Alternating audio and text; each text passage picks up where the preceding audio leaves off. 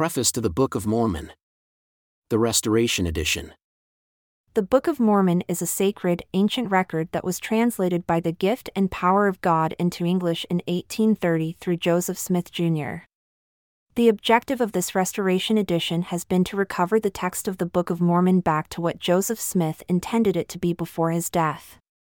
Joseph spent considerable time updating his original manuscript text, attempting to correct mistakes that were made in the initial 1830 edition of the Book of Mormon. Those efforts continued throughout his life but were never completed. In an 1842 journal entry he wrote, "Saturday, January 15th. Commenced reading the Book of Mormon at 1 Nephi 6 paragraph 3, American Stereotype Edition, the previous pages having been corrected for the purpose of correcting the stereotype printing plates, or some errors which escaped notice in the first edition. Variations found in this edition of the Book of Mormon are due to corrections guided by resources that include analysis of textual variants of the Book of Mormon, 2nd edition, Royal Skousen, 2017. The Lord has also directed that several passages in the Book of Mormon be clarified, as explained by Denver Snuffer in an email dated April 10, 2017. I had a troubled night.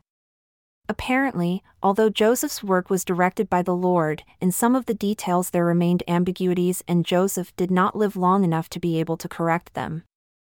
It is still my position that I have no right to change anything Joseph did, nor do we or the people have any right to do so. However, from last night it is apparent that the Lord has retained the right to correct, and therefore change, anything. I have been reminded again that I ought to fear the Lord, and not man. Therefore I am providing changes to the text of several passages that we are expected to include. Almost all changes to the Book of Mormon are made to quotes from the Lord. I assume he knows what he meant, and therefore can clarify for us what he intended to communicate. I know of no way to justify these other than to say, they came from the Lord. Had Joseph lived long enough, he would have taken care of these. I do not know if these are the only edit changes we will receive through direct revelation. I also do not know if we are going to succeed in recovering a body of scriptures which he will ultimately approve as his authorized finished text. It is possible this only means that he wants us to have a better text and knows we won't make these changes unless he directs them to be made. I have learned a great deal from participating in this effort. It is a godly effort and I am grateful for being involved. But I personally feel entirely unequal to this effort and I am now left to wonder how many other errors we will leave in place, despite our very best efforts. The standard for scriptures should be perfection. Nothing less than perfection can be the goal. I have been reminded again that I am not that. It is also obvious that what has been left to us from Joseph's work is far less than a perfect preservation of what Joseph received from the Lord. Now I realize that Joseph's work on the texts was also never finished. In this world perfection will elude us, even if we earnestly labor for it. Those changes are found in the following passages. Alma 16 paragraph 37. 3 Nephi 7 paragraph 3. 3 Nephi 9 paragraph 5. Ether 1 paragraph 12. Ether 1 paragraph 13. Other notable differences that make this restoration edition the most accurate Book of Mormon available in print include the following. The foundational text used as the basis for this edition was Joseph Smith's last personally updated version, 1840. Archaic language was not updated in this particular work, and some of the more archaic terms have been restored. Like, a feeding.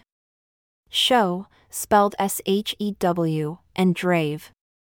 They may seem like mistakes in the text, but are instead faithful to what Joseph gave us and which he did not change. Some personal names have been corrected to reflect the spelling in the original manuscripts. For example, Parhoron, spelled Parhoron, and Morionton, spelled Morionton. Chapter divisions were determined by Joseph Smith during the translation process and were transcribed in the original manuscripts. Traditional versing has been entirely removed from this collection.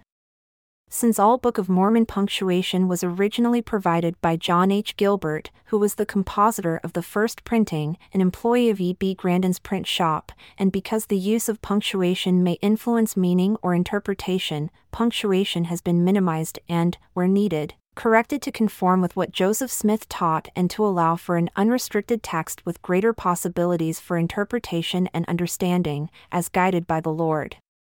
There is no consistency in capitalization throughout the text of the original and printer's manuscripts, so we have made the following changes. When referring to God, all personal pronouns have been rendered in lowercase letters to help reduce the historically perceived distance between God and man. A significant number of titles have been rendered in lowercase to avoid elevating some men and positions above others.